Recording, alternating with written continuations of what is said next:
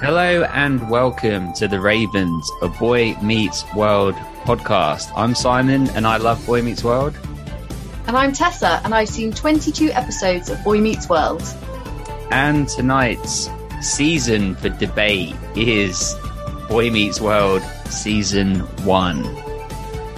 So welcome to the Ravens, a Boy Meets World podcast, where it's always 10:30 at night, so it's time to grab the snacks from the sweet cupboard, move on upstairs and settle in, as tonight's season for debate is Boy Meets World Season 1. Tessa, we are here. This is your not your first time on the Ravens podcast, but your first time co-hosting a Ravens podcast. How does that feel? It's my first time co-hosting any podcast. It's a little bit nerve-wracking, isn't it? Bit weird without Dom here, I have to say. It'll be all right. Yeah, it's exciting. Feel quite important. Co-host, but an upgrade. Very important. Well, Dom isn't here, but yet he will be here a little bit later because I didn't want to do things that don't involve him on the channel, of course. So I said to him, and he's got all these other shows that he's watching for the Ultimate Raven package. So he's watching Veronica Mars and Smart Guy and The Boys. So I couldn't possibly ask him to do Boy Meets World as well. So I asked him to watch the pilot and then send us a voice note with his thoughts and predictions on it. And he's going to do that for every season. He's just going to watch the first episode of each season of Boy Meets World and then record his thoughts. And then we're going to play them on the podcast. So I have them and I haven't listened to it.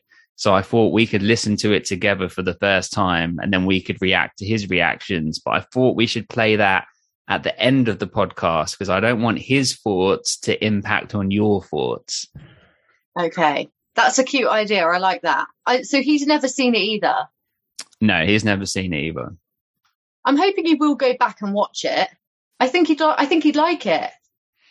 Yeah, I think so. We'll see. We'll find out. I have no idea. I was so tempted to click play, but I haven't done it. And he sent it to me yesterday, and he kept asking me. He was like, "Was it okay?" And I was like, "I don't know. I'm sure it's fine. Like, this isn't the time. Don't worry."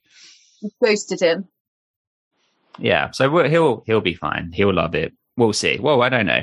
But let's talk about you and Boy Meets World. So we're the same age, you, me, and Dom, all in the same generation. And we were the perfect age for this. So it came out, I think, 93, 94, ran for 7 seasons up to 2000. So this is like right within our childhood. But yeah, it skipped past you. So had you heard of it? Did you consciously think, I am not going to watch that? That is not my kind of thing. Like, what happened? I think the reason I didn't watch it back then is that it was a Disney Channel thing, wasn't it? Mm-hmm. I didn't have access to the Disney Channel at the start of the 90s. And I think by the time I did later on in the 90s, I was very much Nickelodeon Cartoon Network. So I don't think I watched any Disney Channel programs at all. So I was busy watching like Kenan and Kel. So I think I just missed it. Like I watched Clarissa Explains It All, which is there's a lot of similarities actually, but that's a very 90s show. But that was Nickelodeon. So I guess I was busy stuck into that stuff, missed it entirely. And then when you suggested this, and I said to my husband, like, "Oh, I'm gonna watch Boy Meets World. You know, it's on Disney Plus. I can watch it." Is it that show where at the beginning they're like playing American football in the garden and it's like filmed on a video camera? And we were like, yeah, it is, yeah. And then it wasn't. And I was like, what show am I thinking of? So I had to do a quick Google, and it's the only anything related to Boy Meets World search I've done. Because I was like, I swear to God, that's the same kid. That's the same kid in that show. Like, how did he do both? It's his brother. Oh, it was the Wonder Years. Yeah, the Wonder Years. Thought they were the same thing. They're not. Well, and what's funny is I've never seen the Wonder Years. Did you watch that when you were a kid? The opening sequence, I think that's like the opening credits, that playing football, and there's kind of a voiceover and it's supposed to be like home video. That's all that I can remember of that. So okay. And I'd heard the characters like Corey and Topanga, because I don't know whether they've become like a cult thing, or like, I'm assuming that they end up together. That's my prediction. But so I'd heard of them, and I remembered that opening thing, and the brothers look the same, so I thought it was the same thing. But as far as I know, that's all I know about either show. So I'm going to have to watch the Wonder Years at some point as well now, aren't I? Well, maybe like it could be something we cover in the future here. This is what happens now. If you're going to watch a new show and you're now featured on the podcast channel, then you have to run it by us first, because we might want you to, podcast about it. You've lost your, free reign of TV viewing. Okay, so if I say I want to watch, I don't know, something that doesn't exist yet, and I say I want to watch this, you can not allow me to watch it because it's not something you'd want to podcast. Yeah, I mean, Dom has to ask me all the time whether he can watch something new, and I'm like, I don't know, we might want to do that at some point. So welcome to that club where basically I get to decide what TV you watch. But let's keeping it on Boy Meets World. So all you know is you knew the names Corey and Topanga. I mean, Topanga is a unique name. It is memorable. So okay, good. You didn't know anything else. It's very unique, and it's great that you have that perspective. For me, I loved Boy Meets World growing up, but I don't think I've ever seen the first season, which is very strange because I don't think it's a spoiler, but what I will tell you is the first season they're in middle school, which to us is like I think it's like year 7, year 8. And then high school in America is like year 10, 11, and the sixth form years. That's their high school years. It goes from 14 to 18. So there are some cultural differences here, but the second season is their first year in high school. And so there's, as Paul Johansson would say, there is a big tone shift from season 1 to season 2. And I don't think I'd ever seen any of season 1. I might have seen the pilot, but none of these episodes. All I remember was these seasons. I'm already way ahead of you. I'm like towards the end of season 2. But these are all my memories of the show, is season 2. And I think it was on, because I didn't have cable television until I was like maybe 10 or 11. Like we just had the old standard channels 1, 2, 3, and 4, and then it was a big deal when Channel 5 came out in black and white. Yeah. But I think Boy Meets World must have been on like Live and Kicking, or one of those like breakfast shows in the UK on like a Saturday morning, where they would play like an episode of Kenan and Kel or Clarissa Explains It All, which again, I would like you, I also grew up on. I'm going to just tell you the timeline of the series. So these aren't spoilers. It runs for 7 seasons, and it sees the characters go from the last year of middle school up through to college.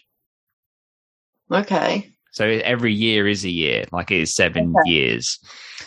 And then there was like, that finished in the year 2000. And then I think it was in maybe like 2017, they did a reboot, which was called Girl Meets World. And I won't talk any more about that, but it includes original characters, and it's kind of like the next generation. And there were 3 seasons of that. So technically there are 10 seasons within this universe. Tessa's now thinking, he lied to me. He signed me up for 7 weeks, not 10 weeks, the bastard. Well, we don't have to cover Girl Meets World. We'll see how you feel. If you're really into it, then, we could potentially do them as well, because I've never seen them either. But we'll see. I'm always a little bit fearful of a reboot. It's either really fantastic and it's kind of nostalgic and wonderful, and it continues the story how you wanted it to, or wraps things up neatly, or it's like, why did you bother making this? It was perfect as it was. So, yeah, it's like, is it a cash grab, or is it actually for the love of the art?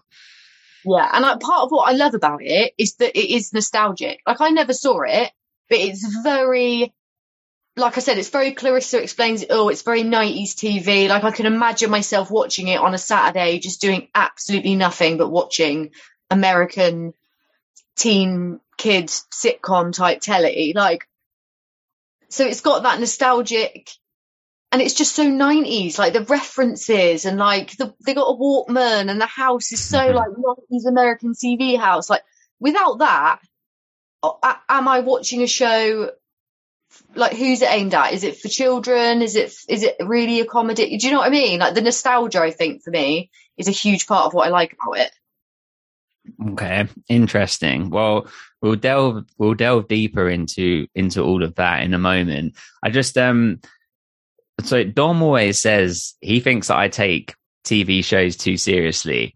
Well, he might have a point. I mean, look at what we're doing here.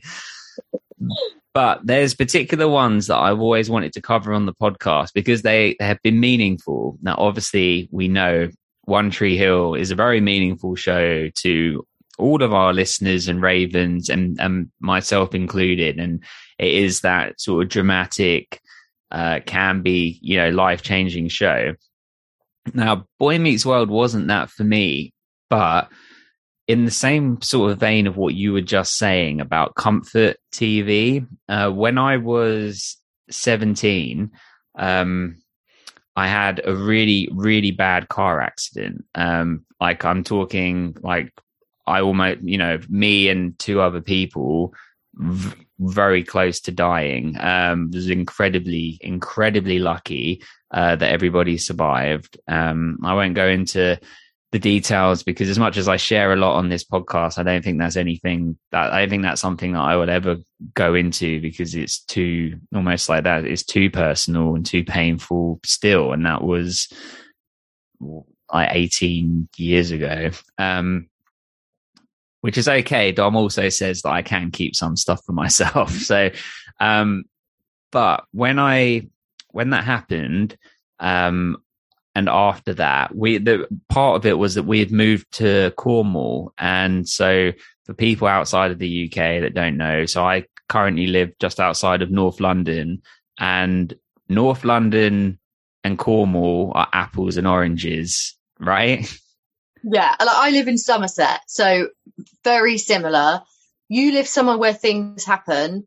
I live somewhere where absolutely fuck all happens most of the time. Glastonbury Festival and cider is all we have. Oh, and cheese. So I get what you're saying. You moved from like a community where there were probably things going on and lots of things to do and lots of people, and you were close to like amenities, and you moved to Cornwall, which is land of the campsite and the pasty. Yes, and it was also an age where I was 17, so I had all my friend groups that I was like, established in, and that was part of the problem. I mean, my parents refer it to they politely prefer it to now as I was going off the rails, which means I was being a little bit naughty, which I've never been. Like, there's nothing else to do down here, is there? Like, go out and cause mischief. What else is there? No. I was causing mischief here, and that's partly why we were moving there. Well, it wasn't really the reason it wasn't that bad. It was my parents had always wanted to live by the ocean, and there's a lot of other things going on that wasn't me, but part of it was, he's going off the rails a little bit. Maybe taking him somewhere new also would be refocusing. Well, actually, I was, just to put this briefly, I was going off the rails a little bit because I'd had a tough time in school and had been very submerged and kind of in the shadows. And then coming out of school, I was like rebelling because I was like out and had a lot of misplaced anger and all these other things that a lot of 17-year-olds have, and so, this car accident, among other things, was a big wake up call. But the point was we also were living in the middle of nowhere in Cornwall. So Cornwall itself is in the middle of nowhere. Well, it's like the end of the country, but where we were living was literally like in the middle of like fields. So there was, when I would go to college, which was a 45-minute drive each way. And then when I'd get home, I had no one. I had nothing, to like, no friends, no anything.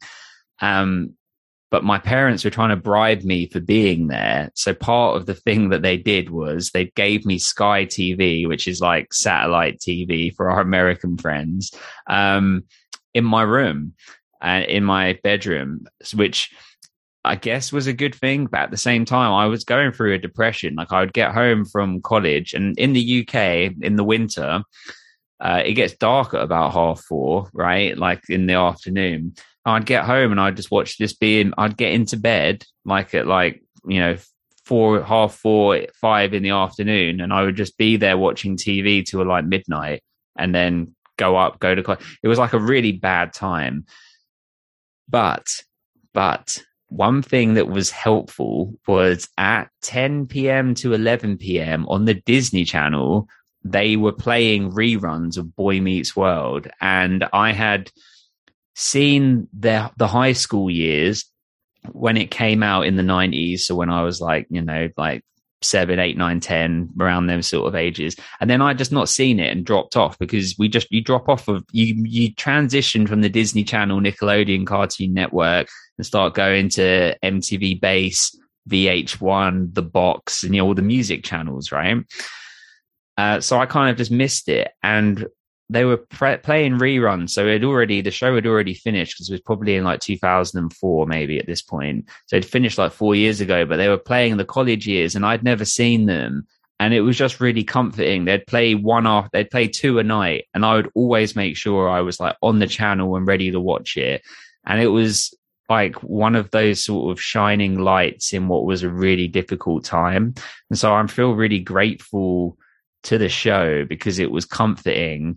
And it was all very confusing, and it wasn't just me that was going through a rough time. Like, my parents were going through a rough time. Like, they're both in a good place now. And we all kind of lived, and we moved back to Hertfordshire after that car accident. And once everyone had recovered and everything, and thankfully, touch wood, everyone did make a full recovery. We reconciled it, balanced everything out, and then we ended up moving back to where we are now. Well, my parents 10 years later moved to Essex, but to the beach. So they're happy now at the beach. I'm here with Bethany, so it's all good. So it all worked out. Long story short, or long story long, Boy Meets World was like a saving grace. So it holds a special place in my heart. Isn't it incredible that like telly can do that? And I know the people that make these shows and star in them probably hear that a lot. I imagine they get fan mail and they get, oh, you really, but I hope that they do really understand like the level of impact that TV has had to individual people. Not that they want to hear all our sob stories, but I just hope they know that what they created was essentially magic for a bit. Because I've got shows like that, like Dawson's Creek for me, is special to me for very much the same reason. Like Rock Bottom dragged me through, and I can understand how Boy Meets World would be a show like that, because it's warm and fuzzy, but without being like corny and like, oh my god, you're overdoing it. I didn't have that once. So in all the sort of, we'll wrap this episode up neatly with a nice ending and here's happy family, I didn't once think, oh, this is so cheesy there. Like, it was just really comforting. And now I haven't watched it for a couple of days. I think when I finished like the last couple of episodes a couple of days ago, like I'm itching to watch the next ones because I miss them a little bit. Like, I need a little bit of, I like my evening telly to be a good wind down, and it's like perfect. So I'm like, oh yeah, tomorrow back on it, season 2. Excellent. Well, I can't wait for you to go further in as well, because the show really changes as they're maturing, and there are a lot of episodes I haven't seen. So I'm near the end of season 2 now, and every single one of these I'd seen. Like, I had a little memory, and they're really good memories. But as we go even further on, it touches on some wild things that you wouldn't expect, like very serious like subject matter, but done in a Boy Meets World kind of fashion, like what you were saying. But let's take it to the beginning then. So you put on the first episode, And you see Lee Norris is in the titles, of course, beloved as, Mouth McFadden, but here is Minkus. Was that a lovely surprise for you? It was a lovely surprise. And actually, there were very few people in it that I recognised from anything else. I kind of thought, oh, it's a 90s big show in America. Surely there'll be people that went on to do other things that I've seen them in. But I recognised very few people. Obviously, Mouth was the most exciting to see because it's Mouth. And I mean, he's typecast a little bit, and he's not. You can almost imagine Minkus growing up and is Mouth. Like, obviously, yeah. I don't know how long Minkus is staying with us. I don't know if he's there. I don't know if he's the full all the way through or whatever. But I love him, and I think they've played him really well. He's obviously supposed to be like the nerdy kid, and quite often in those shows they're just the nerdy kid, and all they are is a nerd. And all the jokes about being clever or not having a social life and being geeky and into weird stuff goes towards that one character. And we're not supposed to see the people that are doing that as bullies. They're supposed to be, here's the average kid. Of course we take the piss out of the little nerdy kid. And there is some of that. Obviously he is like the butt of a few jokes. But it's more than that. Like, it's a more layered character than just, I'm just the nerd in the corner. And I absolutely loved him. Like, he's kind of sassy and he's funny, and just, I think everything he says is funny because of his voice. Mm-hmm. Like all his lines sound like one-liners because of his little voice coming out of him. I thought he was fantastic. I was really glad he was there. Excellent. Well, yeah, it's like a nice touch point to, for your entry point into the show. And you're right. I mean, He sticks up for himself, and I was about to say he's very comfortable with who he is, but there are a couple episodes in this season where it's like he tries to be, not the nerd, but and be like a cool kid, quote unquote. But he always comes back to, but this is who he is, and he likes who he is, and he likes what he likes and being intelligent. And why should anybody be ashamed of, enjoying school and being switched on and all the rest of it? It's ridiculous. I mean, and it goes to show when you're an adult, like, that dumb kids literally stupid people created that, the norm that you should be dumb, like that Luna just stormed into the room. Sorry. Yeah, because and as an adult, I don't think there's probably any person that thinks, oh, I'm glad of the little effort I made at school. It's worked out really well for me. I think all of us think, like, why didn't I pull my finger out my arse and actually try and do well at school? Because one, it was free at the time. Like, I didn't have to pay for it. Most of us don't have to pay for it.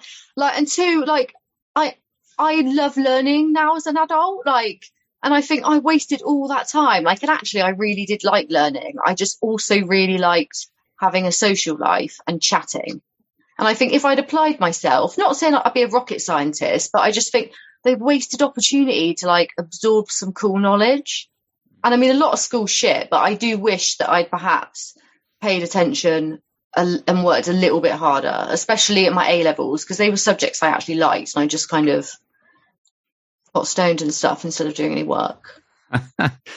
Same. At least you didn't get moved to Cornwall for it. But No, I reined it in just in time for the banishment. Oh, okay. You and I should be doing a separate High Flyers episode on this. Yeah, no, I agree. I mean, and actually watching the first season and the fact that it's like, it's set, he's either in school or at home, right? These are the two settings really of the show. But standardized testing and the way that they test kids in exams in schools is so stupid. Like they're testing you on whether you can retain information, where actually, like, Mr. Feeney, who obviously we'll get onto, he does things at times where they're sort of unorthodox lessons. If he knows that Corey and Sean have understood, the lesson through whichever sort of back tunnel way that he's managed to teach it to them, then he gives them a good grade, which is something that, I appreciate. Yeah. And then there's one other thing. I forget what the exact quote is, but to your previous point, it goes something along the lines of, if you don't try hard now, you will continually pay that price later. And I think, in terms of in your life, there's some people that are like, well, I'm just not going to work hard now or in school or whatever they're doing, but you have to pay the price for that later because you don't have the life that you want, because you're unable to get the job that you want, because you're not living the way that you want to live, where in whatever circumstance you're in, if you apply yourself and put the effort into whatever it is that you're doing, then that pays off for you later down the line, because you're putting yourself in a position to be happy. And that doesn't have to necessarily mean you have to be an astronaut or a professor or anything. It could be that like you that has a wonderful crocheting business. It's like that you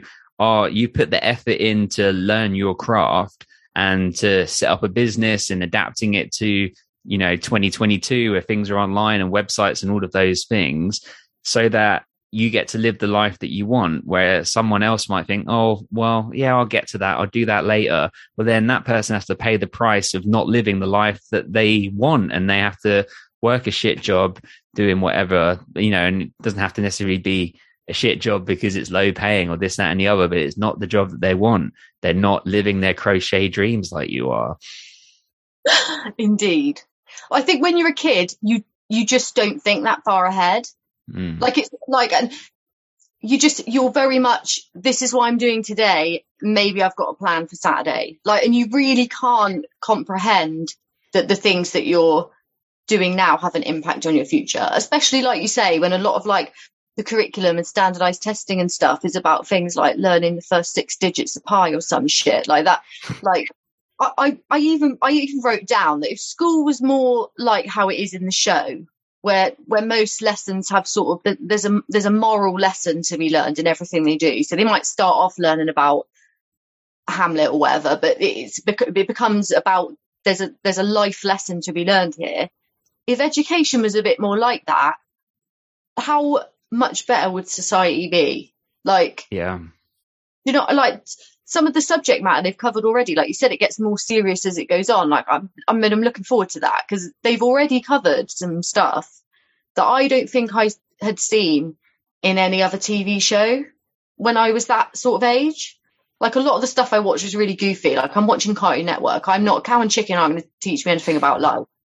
So I'm watching that. And Clarissa deals with a lot of like very teenage, like, I fancy this boy and I'm worried about how I look and that sort of stuff. But the lessons to be learned in this, thank you, Mr. Feeney, what a legend, and the parents, they do a good job. Like, they really are. Like, if I paid attention to this, I don't know, as a 11-year-old watching it, I probably really would have learnt some stuff. Like, and it does it without ramming it down your throat. Like, you don't feel like I'm being preached at by this TV show. It doesn't feel like Sesame Street. We're learning about this. We're going to sing a song about loving gay people. Like, it doesn't feel like, like you're teaching me a lesson with this. It's much more subtle. Like, they're kind of teaching you a lesson without you even realizing that you're learning it, because you're just happy for Corey at the end. Yeah, for sure. Well said. Great. Love that. Well, and let's dive into it a little bit more. But just to say, I'm sure everybody listening to this is aware, but this was inspired, or my Boy Meets World rewatch was inspired because of the podcast Pod Meets World, which is an iHeartRadio podcast, which is hosted by Danielle Fishel, Will Friedle, and Ryder Strong, which fit there for you, Tessa, that aren't able to Google them, which is, I know you've said, is painful for you, but so you're probably not as familiar with their names. That's the woman that plays Topanga, and then the guys that play Eric, Corey's older brother, and Sean, Corey's best friend. And in real life, those 3 are best friends still to this day. And their podcast is so good. Like, I can't. As soon as it comes out, I listen to every episode within the day that it's released. It goes so quickly. I can't recommend it enough. So for people that have seen the show all the way through, definitely go and listen to that. And Tessa, you'll get to listen to that, once you've finished this. But it is like heavy with spoilers. It's the exact sort of format as Drama Queens, but it's very different. And I think the difference is they really loved the show. And they also had a showrunner that was abusive, not in the same ways as Mark Schwann on One Tree Hill, as in there was no like sexual abuse or anything or physical, but sort of mentally he wasn't. And abuse might be too strong a word. I mean, I'm not sure whether they would classify it in those terms, but I mean, like for example, Danielle Fishel that plays Topanga, she auditioned for Topanga within season 1 and didn't get the role. So she got like a different role on the show as like a girl in the classroom that had like 2 lines. And the girl that was playing Topanga basically got fired, and she had the opportunity to audition to replace her, which she did. And she did her first episode, and they did the run through and everything. And Michael Jacobs, that's the name of the showrunner. And I'm retelling a story that they've told on the podcast, and she told it obviously way better than I'm telling it, and with all the details and everything. I'm just giving you the quick run through. But he gave her these notes at the end of her doing the rehearsal in front of the whole cast, and she's like 12 years old. Basically said everything you did was horrific and horrible. We'll talk after I've spoken to everyone else about everything that you did wrong, and you'll get another chance tomorrow, and then we'll see if you keep the job. And it was basically things like that. And so as a 12-year-old, she stayed up all night with her mum, like practicing the lines and going through all of this stuff. And then eventually she got it like perfect, and then he let her keep the job. And obviously she goes on to have a wonderful career. But there was like basically like these pressures that he was putting on children, so they haven't really said it outright, but they have alluded to him not being a great person, though he did sort of change their lives. Yeah, that's brutal when it's kids. And I haven't listened to Drama Queens, but obviously we chat about it quite a little bit in like the Ravens Discord and stuff. And I get the impression that while the girls had some horrible experiences recording the show, they also don't really like the finished product. Like, yes. They criticised the writing, and this was corny, and this was whereas I guess what you're saying is that while they had some terrible experiences making the show, they're very happy with the end product. So they talk about it differently. Exactly. And they're calling out things that are dated and, jokes that wouldn't fly now and things like that, which is great. And I think for like the most part, they had a great time filming it. It was just they had this extra pressure. And I don't think it's not fair to compare the two show creators from One Tree Hill and Boy Meets World, because Mark Schwann is a criminal. He should be facing charges and in prison. I don't think Michael Jacobs is anything like on those levels from the sounds of it. But the way that they're making it sound is that he was, harsh to kids and maybe wasn't considering their feelings and how that could affect a young person, perhaps. Yeah, they're so young. Like, I imagine making a TV show at that age must be really hard anyway. If you think like the things that their characters are going through in the show, they were also going through at the same time. Mm-hmm. And then having to do that kind of level of work, and then it be on the telly and everyone they know critiquing it, and to have an added arsehole at work that wasn't just, let's make this fun, let's make this, do you know what I mean? Don't get me wrong, someone's got to say to him, like, can you stop pissing about, we've got to shoot this. And I'm watching it, like, I imagined it was really fun to make. Do you know what I mean? Like, I watched it and thought, this must have been so fun. Like, imagine making this show, like, with all your friends, and the adults seem cool. But I didn't even consider that, when I was watching it, I didn't consider that it must have been, even if there wasn't a dickhead at work, just really hard work being that age, making 22 episodes of this, that must take 6 months, like, of a year to do. Like, yeah, hard. It didn't even cross my mind, because they've done such a good job of making the whole thing look really fun. Yeah, totally. And I mean, the other thing is that they have to do school like mandatory while they're on set. So they were saying about Ben Savage, he plays Corey. He was just constant because he's in like pretty much every scene because he is the boy that is meeting the world. He was just insane. Like, and before it was called Boy Meets World, it was called Untitled Ben Savage Project. So the whole show was written for him as him being this sort of prodigy, which, let's be real, he is. Like, I don't think I've ever seen a kid be so good. Like, it's incredible. Like, he's not to be like, not being mean to anybody else because they're all great, but he is completely holding the show on his shoulders, I think. Yeah. One of the first things, I've got rid of my original bits of paper. One of the first things I wrote down was like, this Corey kid's a star. Like, he's so good. So good. From like the first, I think it's the first episode, and he's in detention, and Mr. Feeney's kind of giving him a speech about, I can't remember now, how he ended up there and what he could do differently and why this is a lesson. And just his face listening to him speak is perfect. Like, and that's like a really passive, I mean, we're supposed to be looking at his reaction, but it's not overdone. It really does look like a kid. I'm really listening to what this adult is telling me. And like, for him to pull that off at 12, 13 or, you know, and I'm curious now, like, did the Wonder Years with his brother come first? Yeah. So, and his brother is a couple years older than him, I think. Okay. So it's a big deal that like, your brother's really cool and funny. Are you really cool and funny? That's a lot of pressure. But yeah, his acting ability was great. And I thought his younger sister, Morgan, is she going to be really annoying, as small children often are?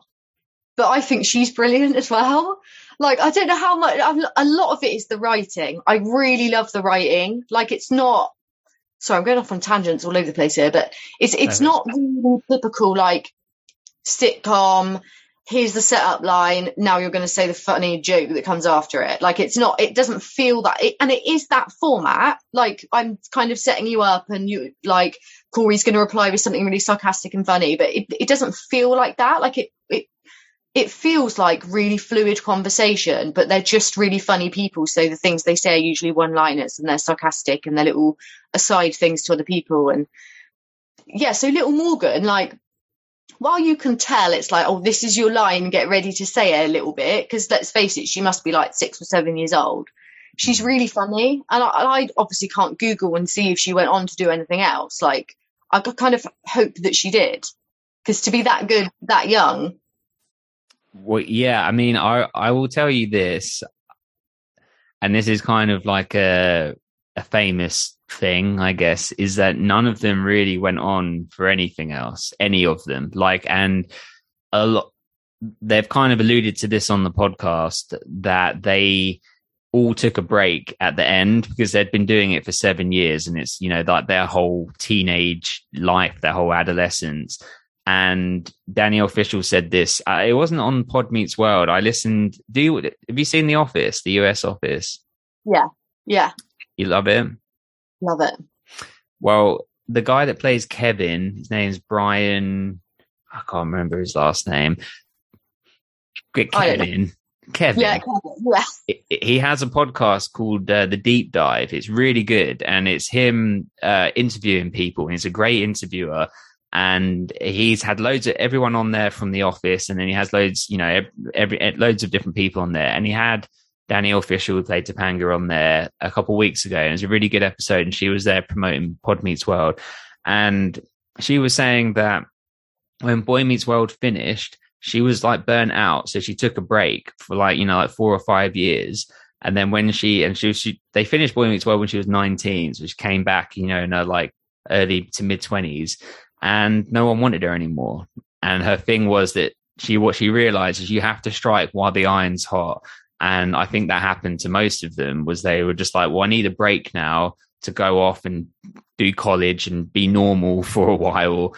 And then, and a lot of them have gone into, so Topanga and Sean are both in real life are TV directors. So they direct sitcoms. Will Friedle, plays Eric, he's a really successful voice actor. So he does like Marvel and DC cartoons and does all the voice. He's the voice of Batman and all these other things. So he's really successful.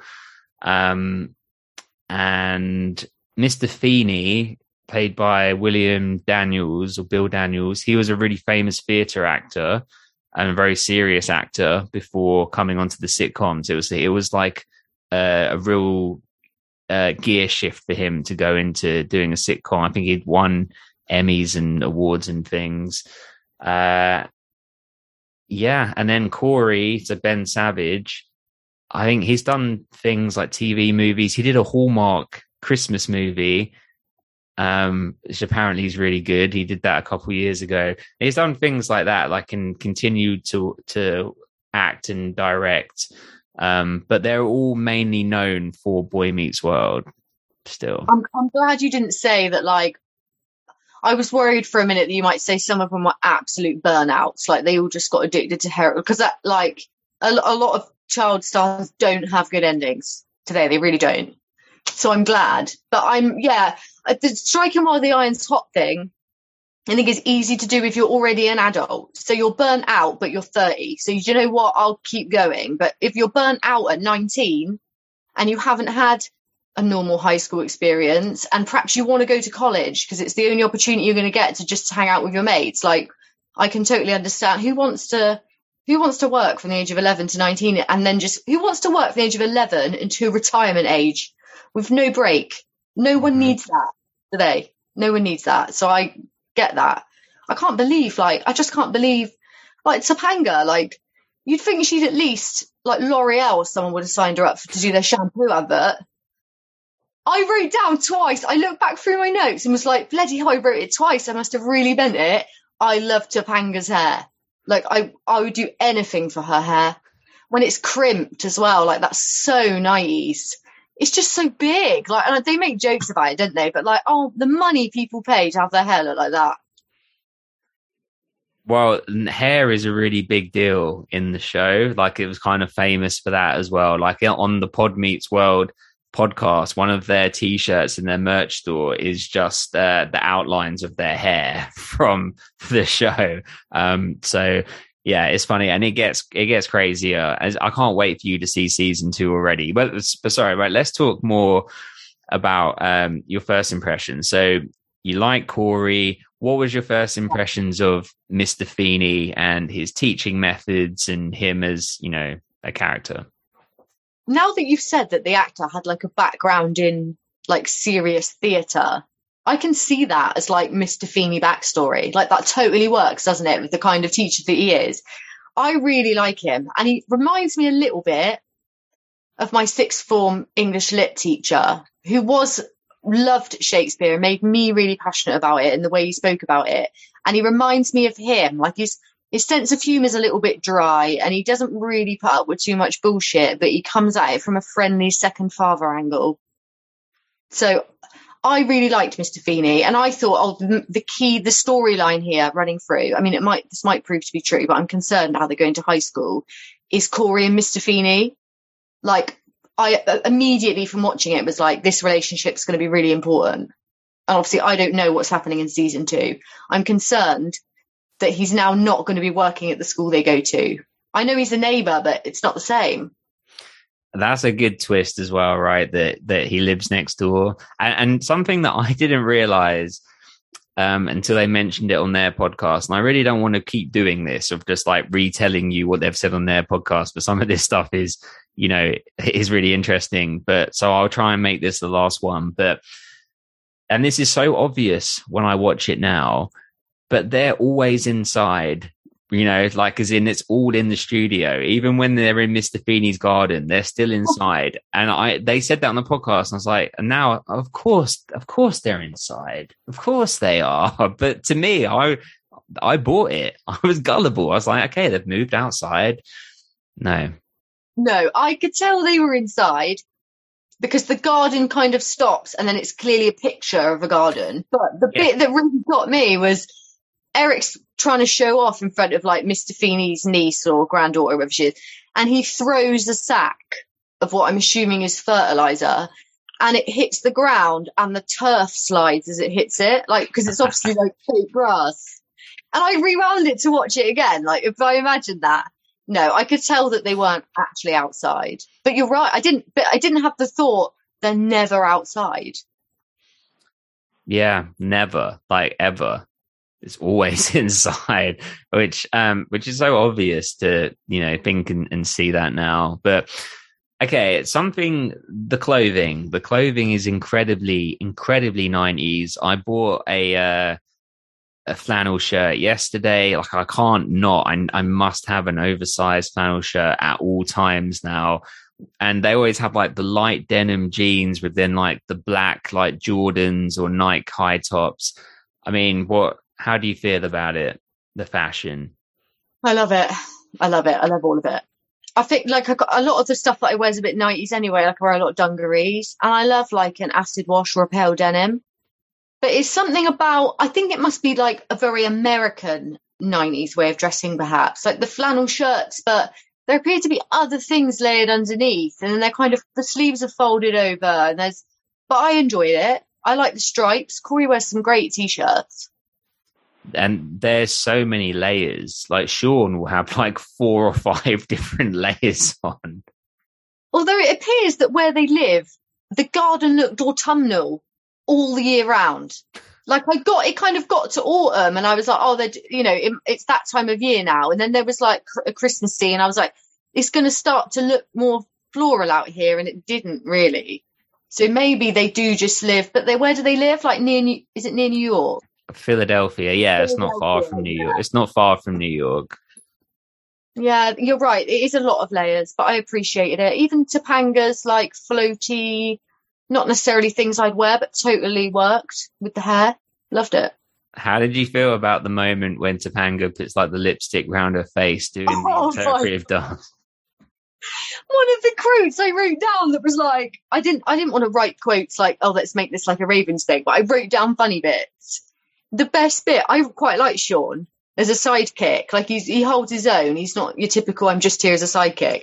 But when he looked at Topanga's face and just goes, use a mirror, babe. Where it's just like, the interpretive dance was really Topanga, wasn't it? And but I kind of like the way they quite like the way they treat her. And I know it's very similar with Minkus. Like, there's jokes, like they're obviously going to make jokes. Like, there's this one kid in the class that's just a lot of the time not living on their planet and is so not like them that how could they not make comment? But again, she knows who she is. Like, she's not fazed by any of that. And actually, a lot of the time they're just kind of accepting that that's how she is.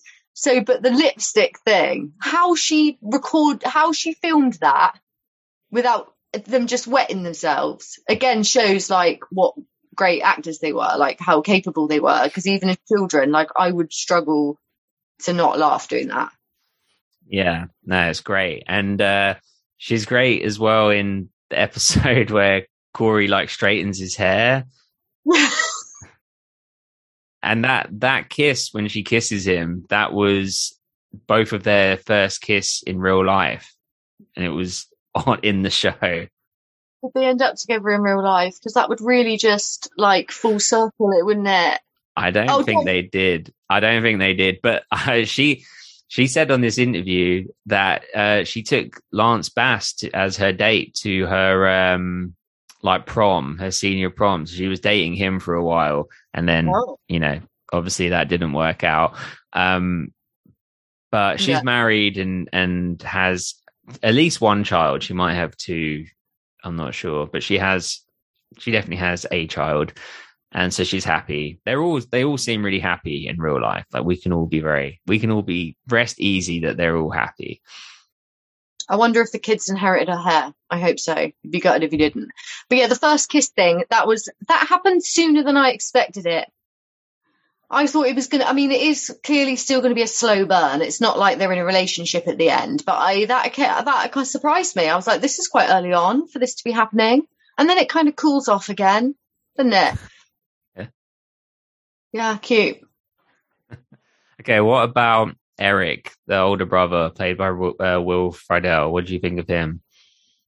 I liked Eric. And again, like, it's testament to the writing again that he's not one-dimensional. So he's clearly supposed to be, I'm a teenage boy, I think with my dick. All I think about is how many girls I can get off with at once, isn't it? Like, every time he's on the phone, it's a different girl's name. Like, it's clearly supposed to be.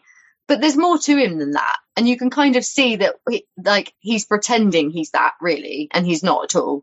And he has a great relationship with his parents, and he's great with his younger siblings. Like, him and Corey, they're brilliant. Like, they're quite often like a duo, aren't they? Or they're up in the bedroom, like, scrambling around trying to undo some sort of mess they've made. Yeah, I liked Eric. And then I wonder where he'll go, because he's supposed to be like 15, isn't he? So he's got maybe 2 or 3 years of high school left. And then I'm wondering what he'll do then. But yeah, I'm excited to see. I liked the episode with Mr. Feeney's, it was his niece, wasn't it? It was his niece. Yeah. Yeah, I liked that episode. That was really funny, because a lot of the Mr. Feeney stuff is obviously Mr. Feeney and Corey, and not necessarily the rest of the family. So that was good. I liked that. Yeah, I like Eric. Good curtain. Great curtains. Yeah, it was him and Nick Carter from the Backstreet Boys with the perfect curtains. But there's a good pairing. Eric and Mr. Feeney is a good, dare I say, juxtaposition. What about the parents? So their names are, oh my God, how has it just gone out of my head? I know their actual names, Betsy and Russ in real life. Alan. Oh my God. Okay, tell me what you think about Alan while I remember desperately the mum's name. I like Alan. The parents, like Mr. Feeney, are also good at delivering life's lessons without it being like a forced, this is an after school special, we're here to teach the audience something. Like, none of it felt forced like that. I really liked them. I liked their relationship together. I really liked the dad's relationship with his kids. And I liked that quite often we saw moments where he was clearly stressed or worried about stuff, but would kind of not necessarily hide all that stuff from the kids, because that's unrealistic. Like, but would shield them from perhaps how bad things were. Like, clearly there was an issue with the supermarket chain that he works for. Dom gets it. And they had to cut some pay. And you could see that really that weighed quite heavily with him, and how he carefully tried to, like, teach Corey why that kind of had to happen, and that there's more to it than just me being like, I'll stand up to the boss. Like, I'm not in charge here. This is kind of, unfortunately, how capitalism works. Like, so I really liked the dad. It was nice to see, and it wasn't too cheesy sitcom dad. No, and he also makes mistakes as well, but for the right reasons. His intentions are right. Like when he keeps Corey up late at night to watch the baseball game, but it's because he wants to spend time with his son, because he's overworking, but he has to be working. He's got to provide for his family. So, but it wasn't the right thing to do. You know, Corey needs to sleep, but it's nice that it's not just the kids that are learning the lessons, and actually show that we all continue to learn throughout our lives. Yeah, I really like that episode. Like that, I feel like that's something I would do. Like, oh, you've got school tomorrow, but this is really exciting, so I'm going to wake you up. Because that's your kids remember that shit. They don't remember how many tests they took each day, or like what that they were tired at school. Like, they're always tired at school. Like, they won't remember that, but they'll remember Dad snuck in once in the middle of the night so we could get up and watch the game. Like, and that'll be a story. Like, he remembers that about his dad, that he was a bit more kind of spontaneous and fun. And so I get why his dad did it. I would probably do the same. And that's what Mr. Feeney said, was that his dad wouldn't have wanted to have woken him up. There was a line from Alan there to Mr. Feeney that was a bit like it made my face do the ooh when he said, but you don't know because you don't have kids, you know? And it's a bit like, whoa, okay, that might be, I felt a bit below the belt, you know, but maybe it's just he was retaliating to being called out on that decision that he had made. He was. And I think that if Mr. Feeney had come back to him later and said, like, Alan, that was a bit pointed, that upset me, he would have realised by then that was maybe taking it a bit far. I wonder if maybe in the future we'll dig a little bit more into why Mr. Feeney, not necessarily that everyone has to have children, but he is a guy that lives on his own. We saw, didn't we? Like he was sat having dinner, like it was like the first episode, and he was sat having dinner and his friend didn't come, and he's just, so I wonder if maybe we will get a little bit more of why perhaps he lives a bit of an isolated life and probably likes the fact that the kid next door is an absolute pest, because it's the closest thing he's got to a nephew or a kid or a grandkid, isn't it, really? Yeah, and that's what, I mean, obviously Corey is written for us to identify with, because the majority of people in life were not the popular kids that knew what they were doing. And in reality, even the popular kids, I'm sure, didn't know what they were doing. And everybody has, for lack of a better word, their own shit underneath the surface that they're dealing with, whether you're popular, not popular, whatever. And, but Corey is that representation of the quote unquote average person that the majority of us are, of not being smooth and not being good with girls or boys or whatever. And we can all identify with him because we've all felt like him. And I think that's something that the show does really well. Yeah, totally. It's hard to pinpoint who like the target audience is. Like it was obviously on the Disney Channel, so it was aimed at kids perhaps slightly younger or that age, or older even if you wanted to relate to Eric. Like that's that, but actually it feels more like a whole family show in the same way that like the Fresh Princes, perhaps. Like there's something in there for everybody watching. I think the closest thing I could draw a parallel to, which it isn't something I've watched lots of, but was Malcolm in the Middle. And that was a little bit later on, wasn't it? And I was almost too old. I felt I was too cool to watch it, but actually that was like the parents recognize the parents, and it's kind of funny, and you can watch it with your kids, and it's not like absolute mind torture having to watch kids TV because it's a bit funny. Like, so I couldn't really get who the target audience was. I imagine if you're watching as a kid, you feel like the show was made for you. But actually, I'm watching it now and enjoying it perfectly well. And I imagine if I was an adult in the 90s watching it with my kid, I'd be like, I'm enjoying this telly. Like, it's funny. Yeah, exactly. It kind of hits that demographic of being for everyone. It was so I questioned this in our Discord because I didn't know what it was standing for, but it was part of this infamous TGIF time slot in America where it was this lineup of shows that was on a Friday night, I assume from the title. And so in that time slot was like Boy Meets World, Sabrina the Teenage Witch, Full House, and like some other like sitcom shows like that. So I think it's similar, like Sabrina the Teenage Witch, which is like my wife's favorite like sitcom from that era that she will still watch today. Is it's kind of similar. I think that probably hits the same sort of audience points. Yeah, did you like Sabrina? Yeah, loved a bit of Sabrina. I'd obviously watched Clarissa already, and then when I was like the perfect age for Sabrina, really, like a young teen, maybe like a 12, like that sort of. Oh my god, it was perfect. I saw she was at a Comic-Con in Wales this weekend, and I was like, why was I not there? Like, why was I not there? And I need to go. That's not crazy far from you either. Not crazy far. I'm assuming it was Cardiff. Like it must have been. Like I could get there in like 2 hours on a good day. I'm lying. The M5 shit though. It's not. There's never a good day anymore. But do you know what I mean? It's not without like outside the realms of possibility. Oh god, yeah. I like Sabrina. Yeah, you're right. It's that kind of. It is for everyone, really. And I've never seen Full House, but that's one of those very famous American, all about a family kind of show. And it's the same sort of thing, isn't it? Mm-hmm. So, yeah, it's a show for everyone. I'm enjoying this. Good. Okay. Well, I have to look up the mum's name because I am so annoyed. Oh, of course. Amy. It's Amy Matthews. Is it? I think maybe we just...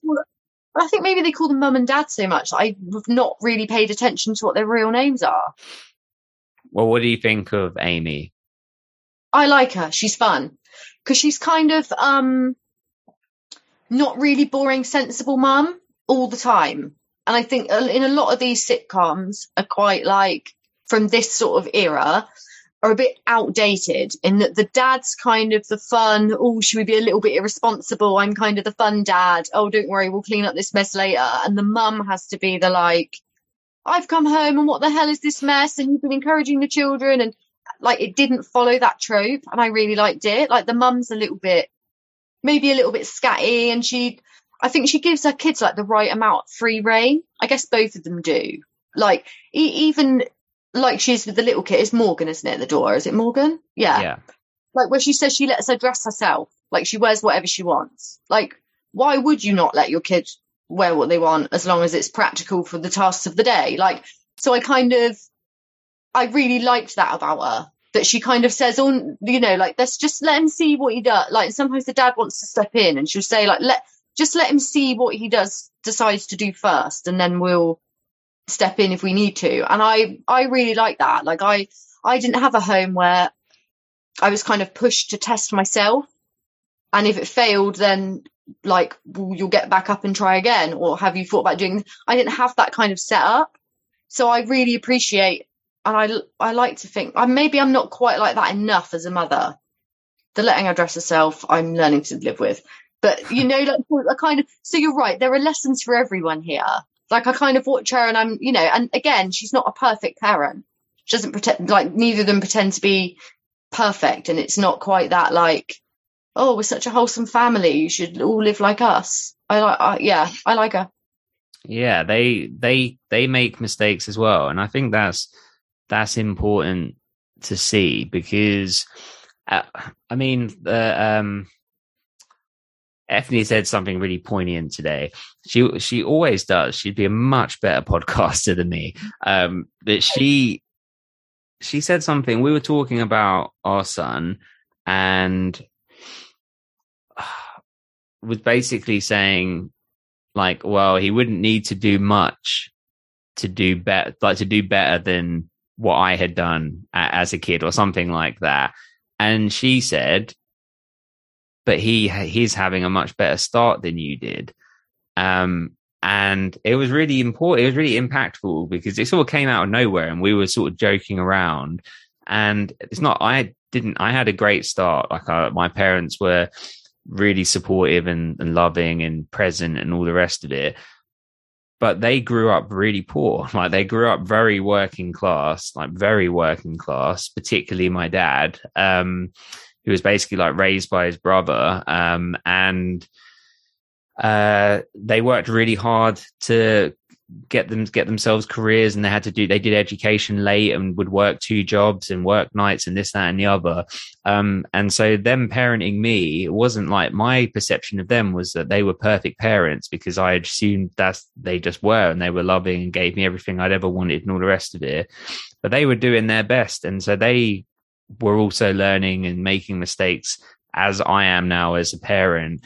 And I think one of the things that they were not scared to, but they didn't really enforce boundaries on me. Like I didn't get punished. I never got grounded or anything like that. I was also a pretty good kid until I went off the rails. But you know, yeah. But I think there's things in this show where it's similar, where no parent is perfect. And my mom said this once, which really stuck with me, is that every parent is just doing the best that they can. And you can always find fault looking at something in retrospect because you have more knowledge now than you did then, because that's how life works.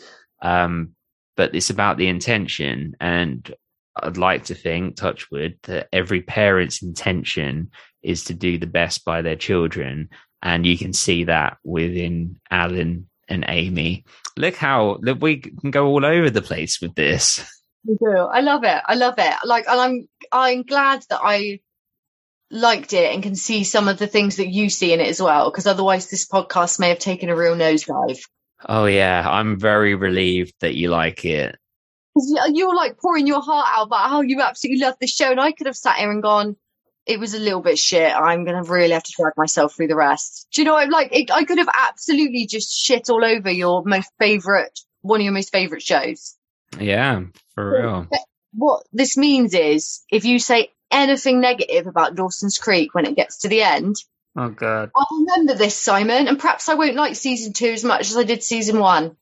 Well, that's very difficult because we're about to record season 6 of Dawson's Creek. But yeah, I know. I've really enjoyed Dawson's Creek as a whole. There's a whole separate conversation, but it would always be positive. It would. I have nothing but positive things to say about the first 5 seasons, and I've liked the direction of the last 2 episodes before the finale of season 6. They just should have gone back to Cape Side quicker. That's my one note.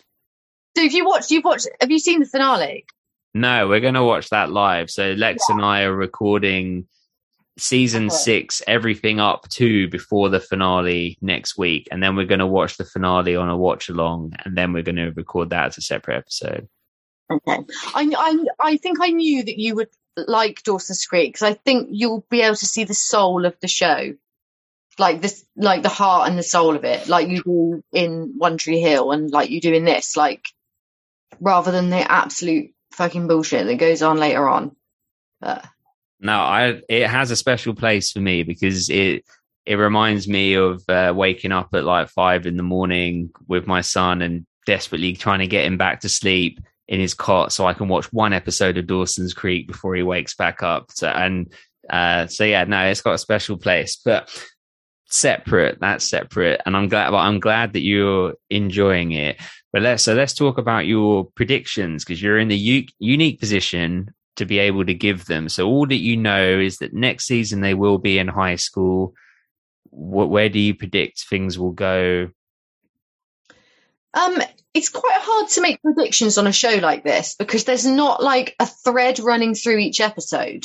So while we've got the same characters in the same sort of scenarios and we know that they're moving towards the next year of school, but there's no, like with most shows, there's like something is building each episode. It's building and they hint it a little bit more and it starts to become sort of ingrained in the storyline. And while there's other things happening each episode, that like those 1 or 2 things run all the way through. And there's not that on this. And I think it is because it's that sitcom format rather than like a drama. So it's hard to have, we've left it on a cliffhanger because each episode's wrapped up so neatly that there is no, for a minute when we went into the final episode and obviously Mr. Feeney's there, I was like, they're going to kill off Mr. Feeney.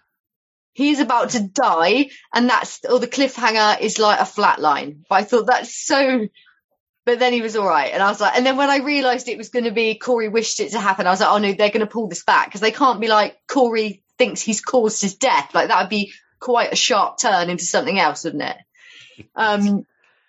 Predictions. I think that by some miracle, Mr. Feeney's going to happen to have a job at the high school.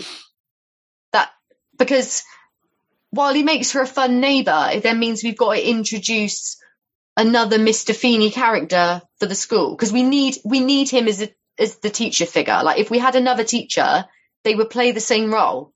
So we don't need 2 of those. So I think there might be some other teachers make an appearance because obviously it's more moving between different teachers teach different things. You spend less time with one person. So, but Mr. Feeney will keep living next door. I think he's going to turn up at the high school somehow. I think Corey and Topanga are going to end up together. Like they must be end game. Like they must be, this is what we're building towards. But I don't know whether they'll necessarily spend all their time together. Might be a come and go situation. There'll be some other school characters introduced. So I'm hoping that Mouth's still there. I like a bit of Minkus. Like I'm hoping he's there because he's funny. I reckon there might be, we haven't seen a bully character yet. And this is like school kids. There's going to be a bully character at some point. There's going to be puberty. That's going to be rough. So I'm sure there'll be lots of acne jokes, that sort of BO jokes, that sort of thing. But as far as like huge plot points, I don't think there are any necessarily like huge long running storylines because that's not how this operates. Unless, like you say, there's a shift and it does become that. Like maybe it does go down the more teen drama route. We'll see. Well, as I always say to Dom, we will see. But very good. I like the predictions. And by next week, which is crazy because we are doing a season a week, we will already know. I really like. Is it pressure for you to try and watch a whole season in a week, or is it you like the challenge? Ordinarily, it wouldn't be the school holidays, and I obviously work on my own at home, so I could watch this like it's 7.5 hours, isn't it? I could do it in a day. Like I could do what while she's at school and then go again in the evening, but I can't at the moment because she's at home and I have to entertain her, feed her, that sort of thing. So it's slower going, but it's not pressure because I am a binger. I reckon I could give Dom a run for his money. Let's go. Well, if you ever need more time, though, just let me know because I've kind of cheated. I'm like a season ahead of you, but yeah, you'll catch up. No, because I think if you said, "Oh, let's do it fortnightly," I would finish it in that time and be annoyed that I couldn't carry on. I felt like watching it today and was like, I can't because I need to stay like season 1 fresh. That's good. It's perfect. Well, just another thing. I'm not going to talk on it now, but let's save it for next season or next week because it will be more relevant. But I want to talk about when I watched this before I went to secondary school, to our version of high school, in my mind, I was like, this is what high school will be like. And I was very excited for like, amazing. This looks great. And it's very, very different to the reality of English secondary school, which is, I mean, I'm sure it was the same where you are, but boys are wearing blazers, ties, shirts, school uniform. It's miserable and grey outside and you have to stand in the playground while it's raining and, all of those kind of things. Did you have a good secondary school experience? Swings and roundabouts like everyone's in it. A lot of it I didn't enjoy, but I think maybe that was more stuff I had going on outside of school. But you're right. I think we got fed a lot of American TV is the issue here, where they have lockers and cafeterias and they queue up with a cute tray that's got sections for portions and the food shite, but we're all in it together. People stand on tables and make speeches and everyone claps. There's extracurricular activities that we all have to take part in and we will go and watch the big game and go to the pet rally. And in reality, we didn't even have a locker. There were no lockers. I arrived at secondary school and I was like, why? There's this huge long corridor and not a single locker down the side. And I remember that being so disappointing. It was a lot of walking around in the rain, a lot of just miserable. I'm sure that American high school isn't quite how we see it on the telly either, but British high school is a lot more gritty, isn't it? Yeah, I think so. And being a sensitive kid, I mean, who would have ever thought I was a sensitive kid?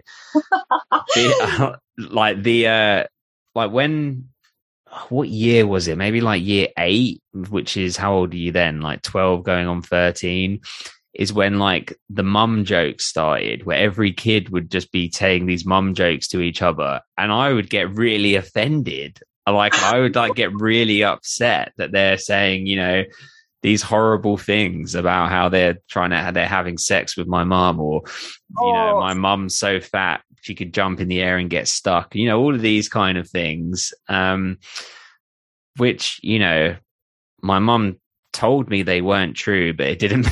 I'm joking. What's for me is that American Pie came out, right? And obviously the MILF thing was a thing. My mum was a MILF. My mum was pretty. All my friends thought my mum was great. If ever I had a boy mate come home, I knew they fancied my mum. How devastating when all you're doing for your secondary school is trying to get a boy you like to notice you. So the MILF joke started. So I never had mum is so fat. I had, we want to have sex with your mum. Brilliant.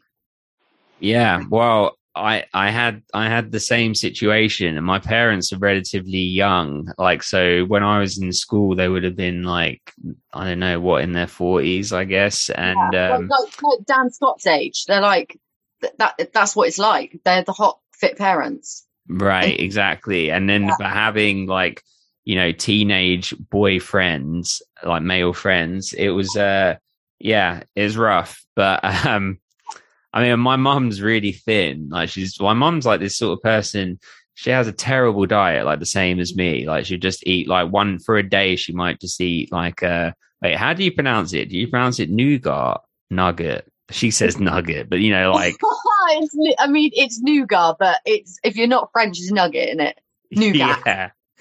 She'll like have a day where she'll just eat that all day, but won't put on weight. She's been like anyway, my point is, so I knew these fat jokes weren't real or whatever, but anyway, my point was I was really sensitive to all of that stuff, and I'm sure I gave as good as I got. And I did make friends in school, and like the last year was okay. I sort of got to grips with it, but I had these illusions of you could wear whatever you want to school. No, you have to wear suits for some reason. Why? Because I'm 11. So what, you shoving me off to be a businessman? I have to react to the bell that goes off every hour like I work in a fucking factory. I'm 11 years old. Last year, I was still colouring in, enjoying the vibrant colours on the classroom wall in my village primary school. And now I'm getting threatened with detention because I don't have a pencil. But that's because I've got a pencil case for the biros, because I told I was in the big leagues now and pencils aren't allowed. Don't make an example out of me. I'm fucking 11. You've got a lot of pain, Simon. You've got a lot of pain. And I like that you have turned that into humour, but well, you laugh when you cry, innit? Like, I would love to meet little Simon. Obviously it's not like you've made yourself out to be like little Oliver Twist. Like, we should all feel really sorry for you about this horrific life. Some of your stories are fantastic, but just in bed watching your Boy Meets World because that's all you've got. Like, fuck, that's like a movie in itself. You should have a Hallmark movie waiting to happen. We were saved by the telly. No, yeah, I get it. It's secondary school's quite hard work, and I'm sure it is if you go to school in America. But we were definitely sold a different story of what was to come. For sure, and I think, and you'll see in season 2. I don't want to go too much into it, but it sort of gives you the illusion that you're going to be dating a lot and going out on dates and things. But you go on a single day. I didn't go on that doesn't happen over here, does it? You get off with someone at a disco if you're lucky. No one asks you on a date, do they? My first date, proper date, was in year 11, right at the end, like when you're getting towards the end of school, and her friend started talking to me in class and said that by the way, her name was Roxanne, said, by the way, you're Roxanne's third choice.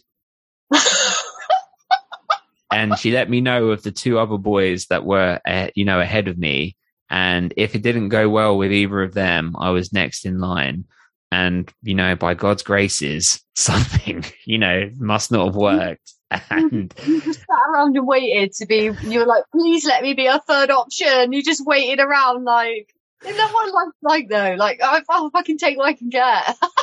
I was just on the bench. I was on the bench waiting for waiting for Whitey to put me in the game. It's hilarious. It's hilarious, but that's just, thank God I met my wife. That's all I'll say. But no one.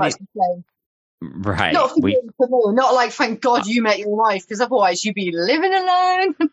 I meant me. Like, I understood. Yeah. Well, yes, I'm glad that we both met our respective people, and please don't feel sorry for me. I've had a good life, but I think that, like what you said, everyone has these ups and downs. And this podcast has been therapeutic to laugh at those down points, and to relate to people, because we've all had them. It's just how it goes. But okay, well, shall we listen to Dom's predictions or his thoughts? So we're going to play them now. I haven't heard them either. Right, the first episode, he gets a detention for something, doesn't he? For trying to listen to the baseball game in the That's it. class. Yes. Okay, yeah. Okay. So that's all that Dom has seen is the first episode. Okay. Oh, it's bringing it up. Okay, let me know if you can hear this. can't hear anything yet. Hello. So I've just watched the pilot episode. Yeah. You can hear it, yeah? Yeah. Okay, let me bring it back. Hello. So I've just watched the pilot episode, so season 1, episode 1 of Boy Meets World, and here's kind of my little review and thoughts on it, and kind of hopes for the rest of the season, which I won't be on, but I will do a little recording for each season for everybody. I think Simon had this great idea that I do a little recording on the first episode of each season, and see how we get on. So the pilot episode, it started off really, really well. The characters became immediately familiar to me again. Watched this program with Simon at Simon's house when we were younger. That was pretty much my only exposure to it. So it's actually really nice to sort of revisit these characters and see them again, like particularly Corey. I know it's Ben Savage, and he comes from a line of acting credentials, obviously him and his brother. His brother was Fred, who I believe was in the Wonder Years and stuff. So a similar kind of makeup in terms of TV show that he's doing, which I thought was really interesting. But just getting to meet the Matthews family again was pretty amazing, and seeing all of them, and then being incredibly familiar to me straight away. And the dad, I believe Alan Matthews, is like, he's that person that's in films, like in random films that you go, where the hell do I know him from? And I know that Simon would go, oh my God, it's the dad from Boy Meets World, like immediately. But for me, it's like, where do I know him from? Where do I know him from? And now I know he's the dad in Boy Meets World. So yeah, brilliant. I think the relationship between Corey and Mr. Feeney is absolutely brilliant from the word go, from the beginning of this episode right through to the end. You can see that their relationship is going to be key, and it's going to be key to the rest of the season and probably throughout the show. But it's just brilliant the way they communicate with each other, the back and forth that they have, the kind of strange chemistry between teacher and student, as well as nemesis of each other, it's just great. I think that's so good. And the fact that he's the next door neighbour as well just makes it even slightly more painful for a teacher, I guess. It's like when you see a teacher wearing jeans, it's a surprise. But imagine living next door to one, like just insane. And in this episode, like, as you guys know, as you'll be discussing it, Corey wants to go to a baseball game, but he gets detention, and it all starts off with Shakespeare, and we know, my feelings and thoughts on Shakespeare, and that pretty much everything is connected to that. And, it's all about Corey kind of being 11, and like, he's not going to be interested in girls and love, and like never wants to get to that stage. He only wants to really be focused on his life and his family, and that's kind of like his learning for the episode, which I think is hilarious.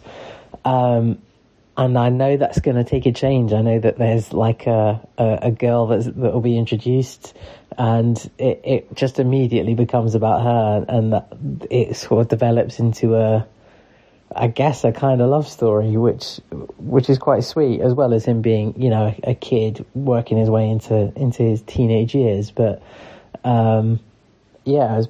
I thought it was really good, like, first episode, really good introduction to the characters, a really good way to start a season. I think, if I was to carry on, it would be quite interesting. I can imagine this being like an exciting program to watch, especially for the first time.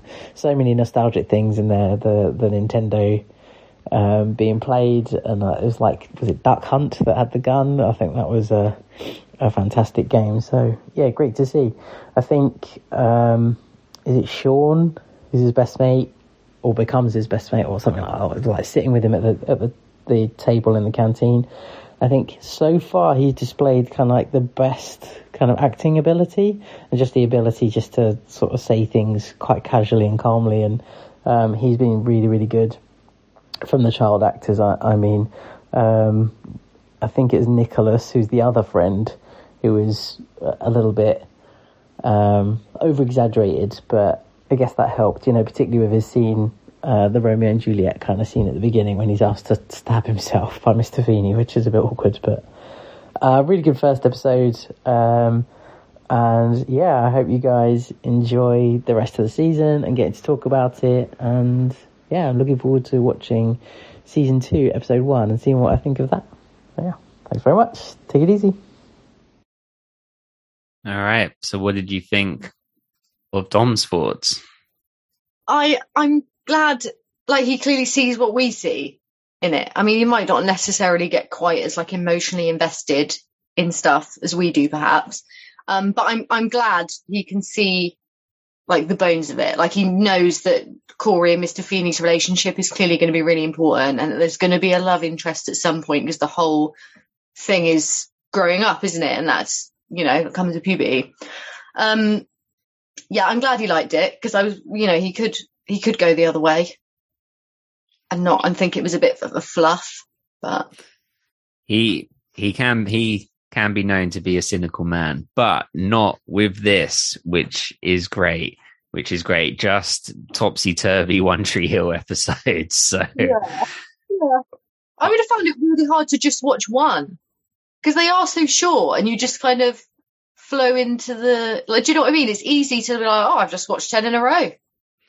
I bet you watched season 2 really quickly, because I found it where, like, my son woke up at like early. He's getting really good at waking up at like 9, which is like a blessing. That never happens in my house. She's 11 years old, and she still likes to get up before 7 a.m. all the time. Oh God. Well, this was like a rare occasion. He woke up at 7 and it was my turn to get him. So we went into like a little TV room thing that we've made, that's like a safe zone where he, you know, it's all sort of baby proofed and whatever. And I sort of put it on in the background, and he was starting to watch it with me, and we went through like 5 episodes, and it was just like so quick and so fluid and so good. So I reckon you'll get through it really quickly. I just have to give a shout out to the episode where Sean puts like the firecracker in the post box. Yes. Oh my, that's what I had a tear in that episode. It's the moment where like Corey won't let him run away.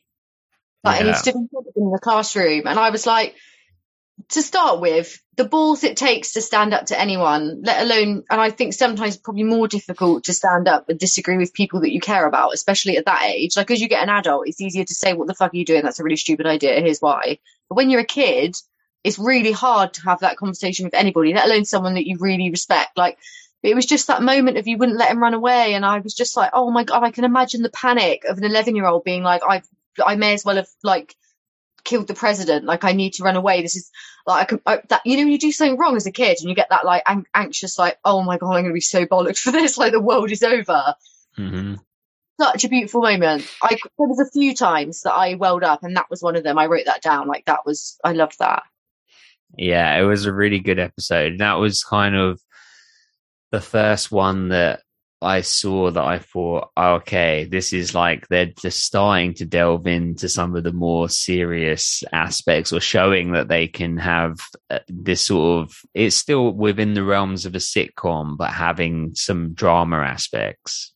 Yeah. I wonder if maybe Sean is going to be not a Simon off the rails, but like, just like if he will be perhaps the one that finds himself in some more scrapes and things. Like, we don't know about his home life either, do we? We've had a little hint of his dad lost his job and money was really tight. That was another episode that got to me a little bit.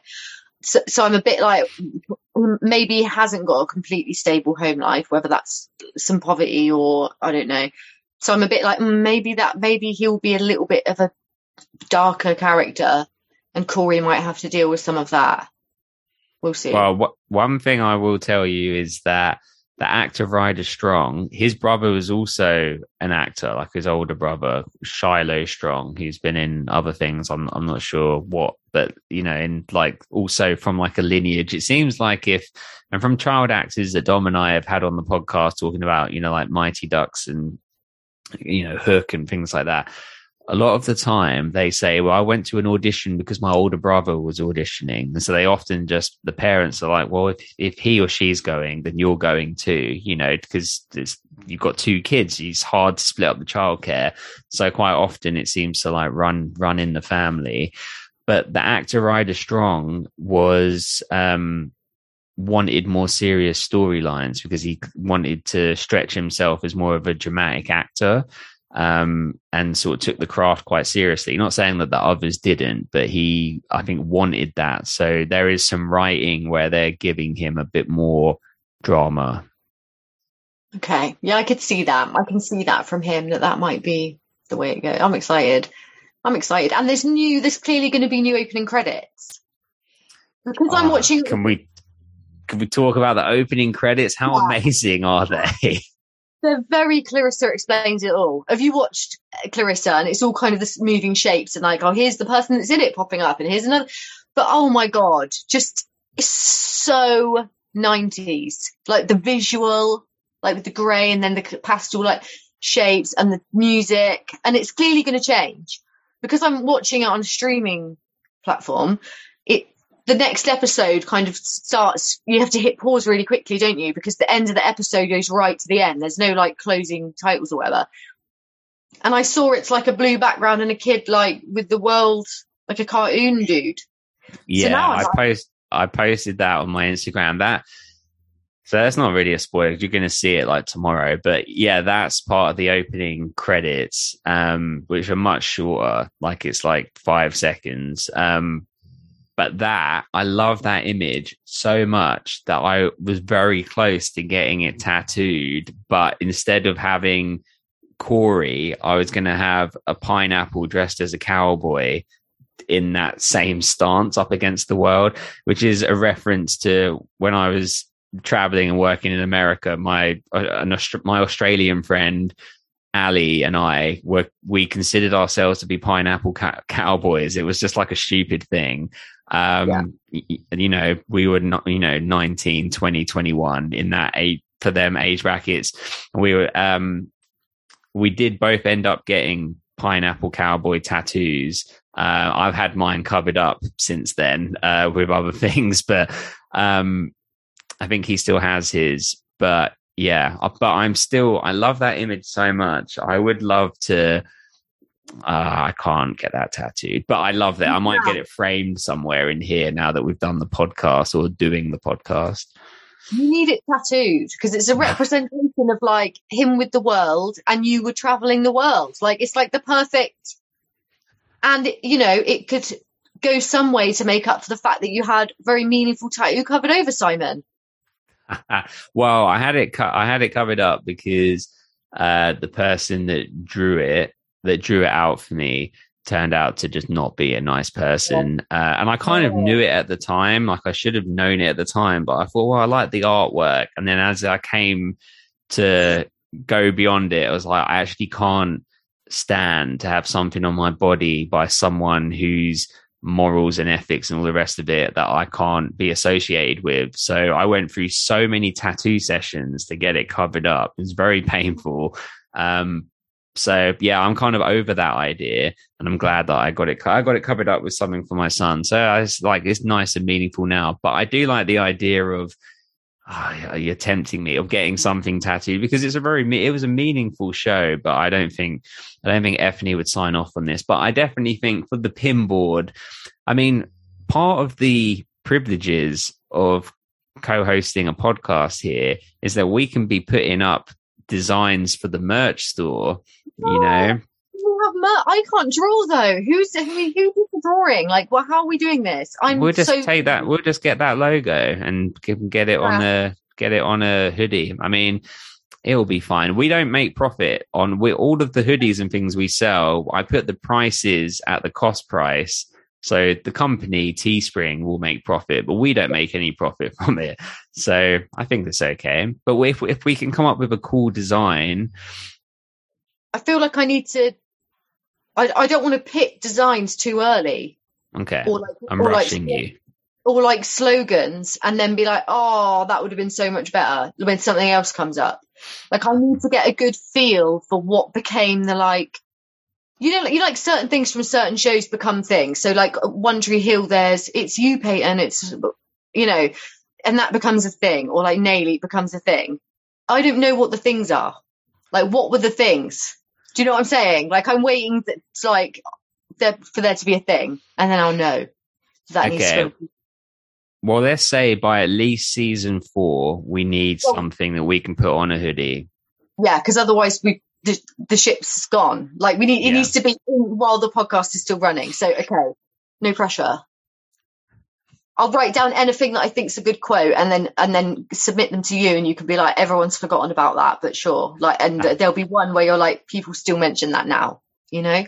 And we need, if there's anyone out there that can do any kind of graphic design, that would be wonderful, so we can put something on there.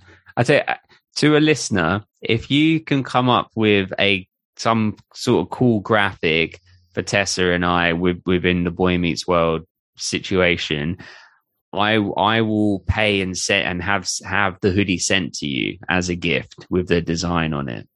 Yeah, that's a good plan. That's a good plan. What I would love is, you know how our new podcast art has Dom and I in like sort of cartoon figurine things that the artist did. It would be great if we could have you and me, maybe like on either side, leaning with a foot up against the world in the middle, you know? Please, someone create that. Like, that's my profile pic waiting to happen, isn't it? Like, my profile pic that I use on anything is an illustration of me. Like, it's not a picture.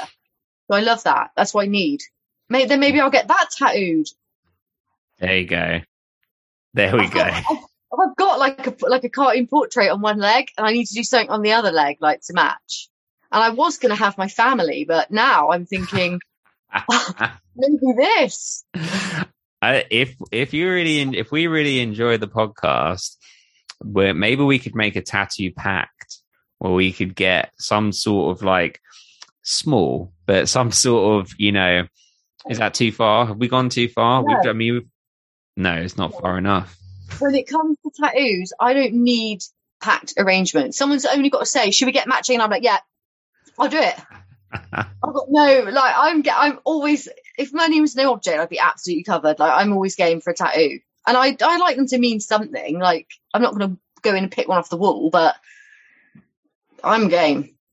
Okay, well, if someone can do this design, then we can do this. I'm down to do it. I've got a lot of I've only got my arms, so, you know, I'm down to like throw something on a leg and stuff and get it going.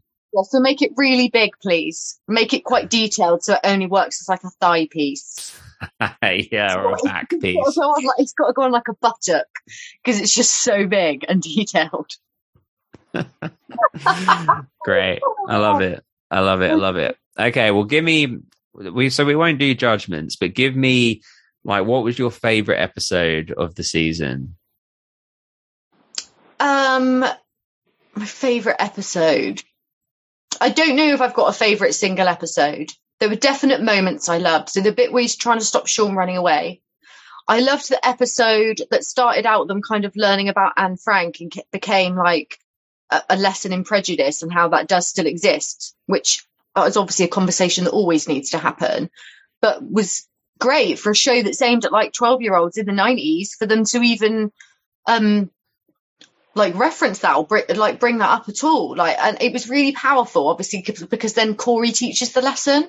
Okay, I think this is my favorite, because then Corey teaches the lesson, and I don't think there's anything more powerful than like a group of young people listening to one of their peers and really listening.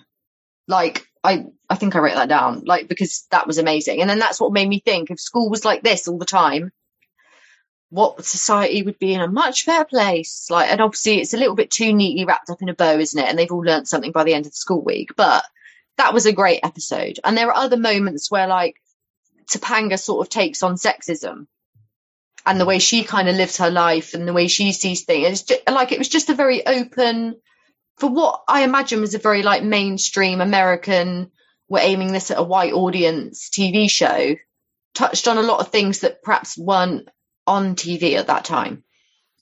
So that's probably my favorite episode. I found it very powerful. Yeah, that's perfectly said. And as we say about One Tree Hill, but it's most famously quoted in reference to Friends. Do you like Friends? Yeah, I like Friends, but it's dated. I like Friends for sure. Yeah, I love Friends. We all grew up on Friends.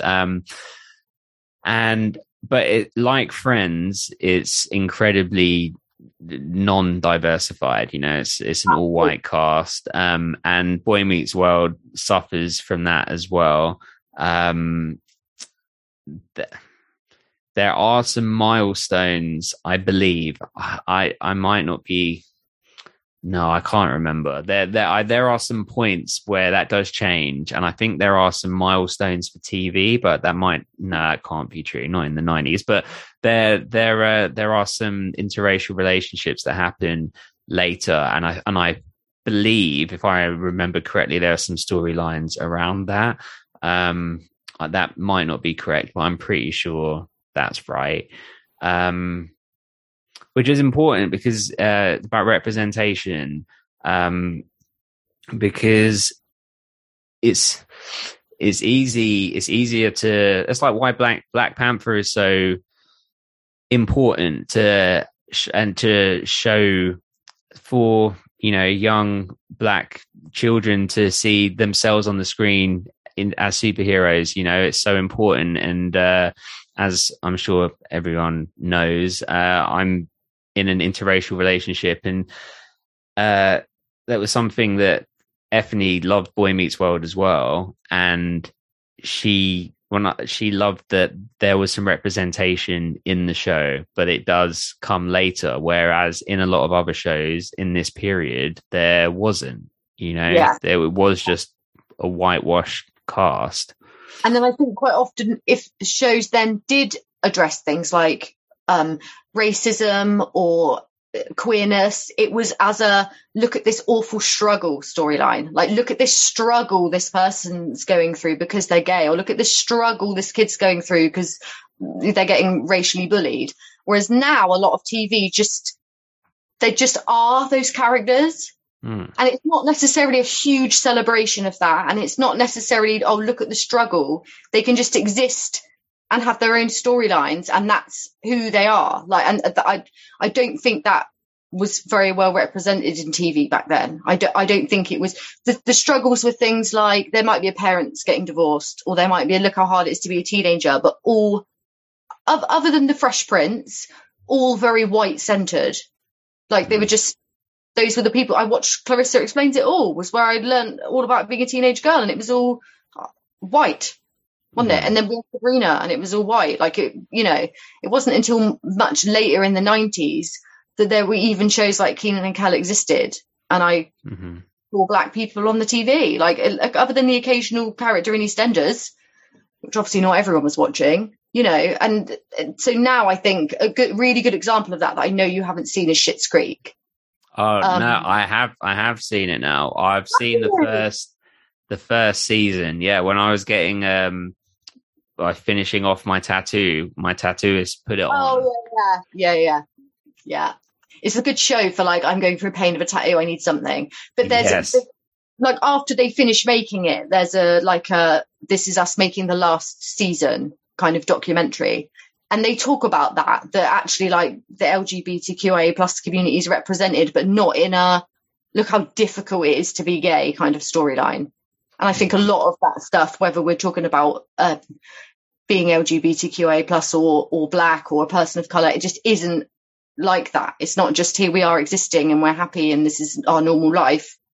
So yeah, the show is lacking in that way, definitely. But I loved that it even touched on any of that stuff in what was a show aimed at children. Yeah, for sure. There's this great book that I read / listened to the audiobook to, which is called The Reason I'm No Longer Talking to White People About Race. And have you heard of it? I've heard of it. I haven't read it. It's really good. I really recommend it. And I love the audio version because I love it when the author reads it, because they're sort of reading it in the tone that they meant for it to be. And she was talking about representation on TV, and particularly in like British TV as well. And that it was rare to see that, and I didn't really consider it as much because when I was younger, because TV was aimed at me, like it was that I was the demographic it was looking to, because I could picture myself as Corey Matthews or Sabrina. I'm trying to think of others now. Just anyone, even if you think like cartoons, like I could be Hey Arnold, or I could be Joey on Friends, or like where's the celebration of where does the kid look at a show and think, look at that wonderful black character, like that could be me when I grow up, or like there was and you're right, we were completely ignorant to it because of course that it was designed that way, wasn't it? Like and obviously it goes way beyond that as well. The Asian characters and etc is representation of everyone, and it is way better now. Like my son loves Coco Melon. I don't know if you've been through, was Coco Melon a thing when she was it wasn't around when well, it's they're doing a great job of making it very diverse, and it's continuing to go that way, and they're showing non-traditional family structures and all these different things, and it's really nice to see that progression. But I think it was important for us to state that with Boy Meets World, because we are looking at it from a 2022 perspective, but it is good, as you said, at addressing a lot of things. So I think in terms of what the era, it was progressive. Yeah. In today's standards, not so much. Exactly.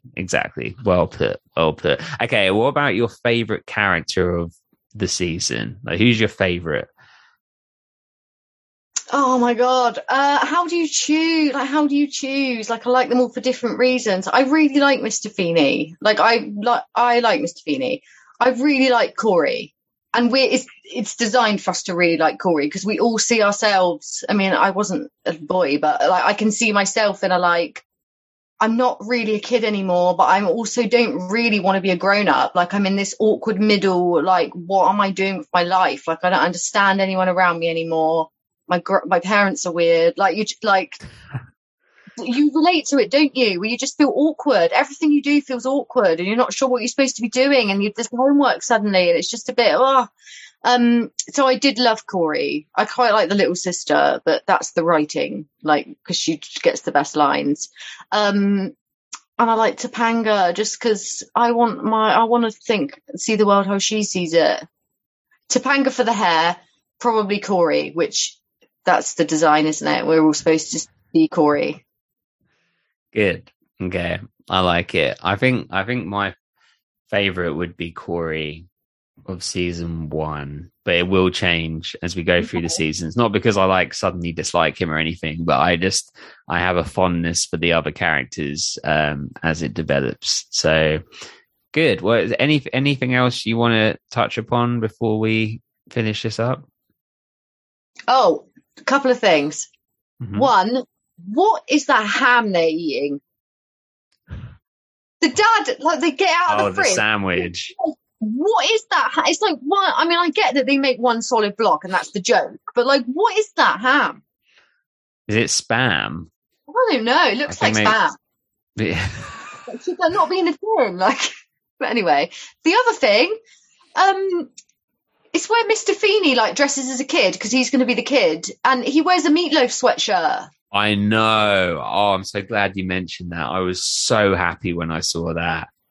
And obviously, it was you, and I was like, I need to make sure that that's mentioned on the podcast because that's amazing. But how funny that, and the parents, is it an Aerosmith gig they're going to? Is that, and the kid, it's just so, I love the bits that really age it. Like Don said with the duck hunt. I saw that gun and I was like, I bet that's Duck Hunt. Or just the Walkman, and just the house has got 2 staircases. What? Love what? that. All American homes on TV are do they actually get built with 2 staircases? I don't know. They don't. I don't. I don't. Someone. I love that though. So do I. Like, you want to go to the living room, fine. You want to hit the kitchen, like it's sorted either way. Like, but someone needs to let me know. Like, is that actually a thing, or is it just a TV device? But yeah, the meatloaf sweatshirt, I was like, that's amazing. And I like to think Mr. Feeney just had that kicking around.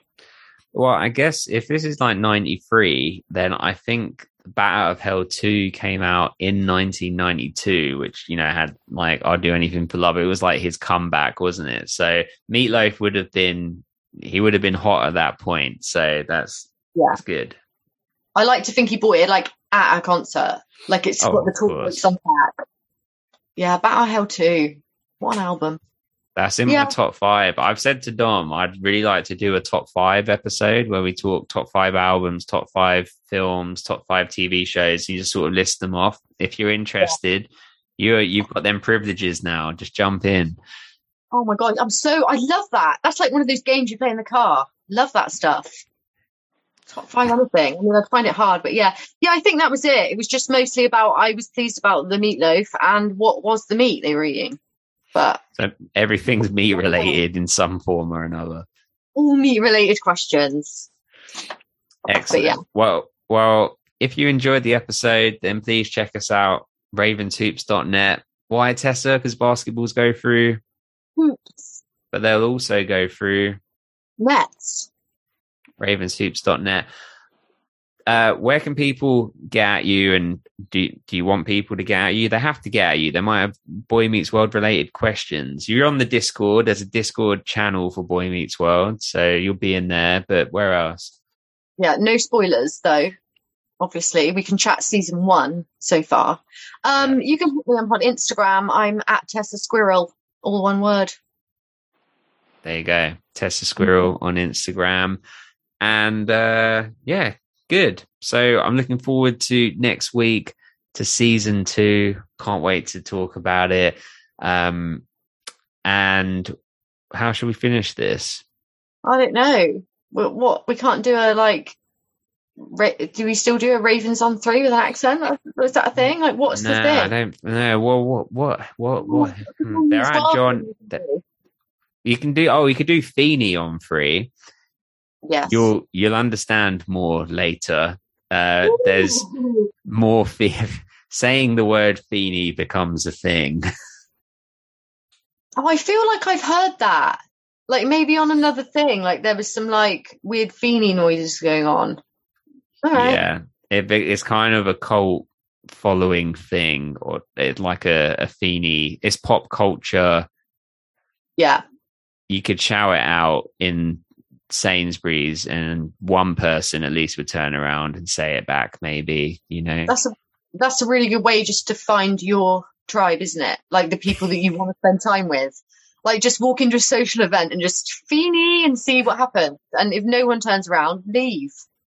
Oh my God, shall I record it? I actually have to go shopping tomorrow, like Tuesday's like shopping day. Shall I just shout it out in the cheese aisle and just go Feeney and just see if anyone turns? Do it in the sandwich meat aisle. So find a packet of Billy Bear ham and live stream and do whatever the weird Feeney noise is and see if anyone notices. And if no one does, never shop there again. That's not where your people are shopping. Okay. I might have to take a drive because that's my local, you know. I might have to go somewhere new to test the waters. Literally going broke, spending money on fuel, driving around like in a 50-mile radius, just trying to find someone that will reply to your Feeney thing. And then I'll say, hey, if you like podcasts, well, there is an actual cast rewatch one, but we're doing a season at a time. It's complicated. Just listen to us. We're getting tattoos. It's a whole thing. That's quite a long-winded way of finding a single viewer, a single listener, isn't it? Like there must be a better way to do that. We'll find out. Well, thank you everyone for listening. So we'll say Feeney on 3. Yeah, I mean, I don't know how to say it, so I'm just going to... You feel free to do the Feeney thing and I'll say it. Okay. Can you say it really deadpan and I'll try and say it animated so we can sort of balance it out? Okay. 1, 2, 3. Feeney! It's better than I imagined!